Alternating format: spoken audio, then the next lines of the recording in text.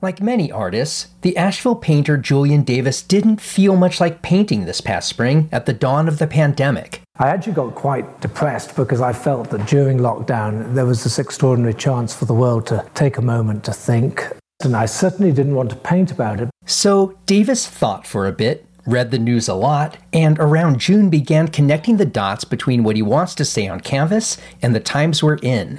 Davis's COVID paintings, as he calls them, are surrealist and mysterious, and they draw their dark, windswept color palette in many of their old Appalachian settings from an earlier Davis series he calls his murder ballad paintings. With the COVID paintings, I took the world I'd been exploring in other paintings. A certain sort of somber mood and this idea of a very distinct landscape. Davis's paintings look as though they were created in the late 19th or early 20th century.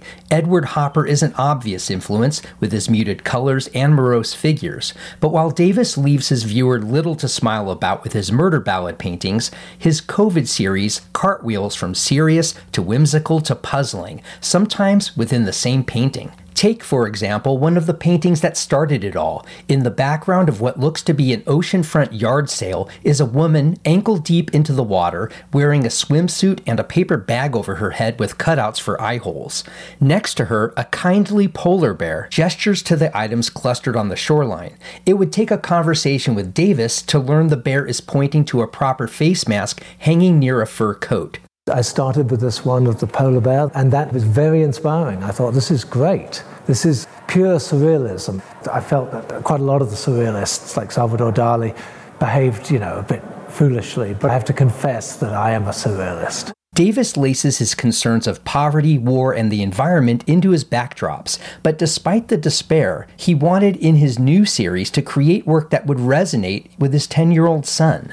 I wanted a slightly light-hearted feel because, in a way, they're very tragic paintings.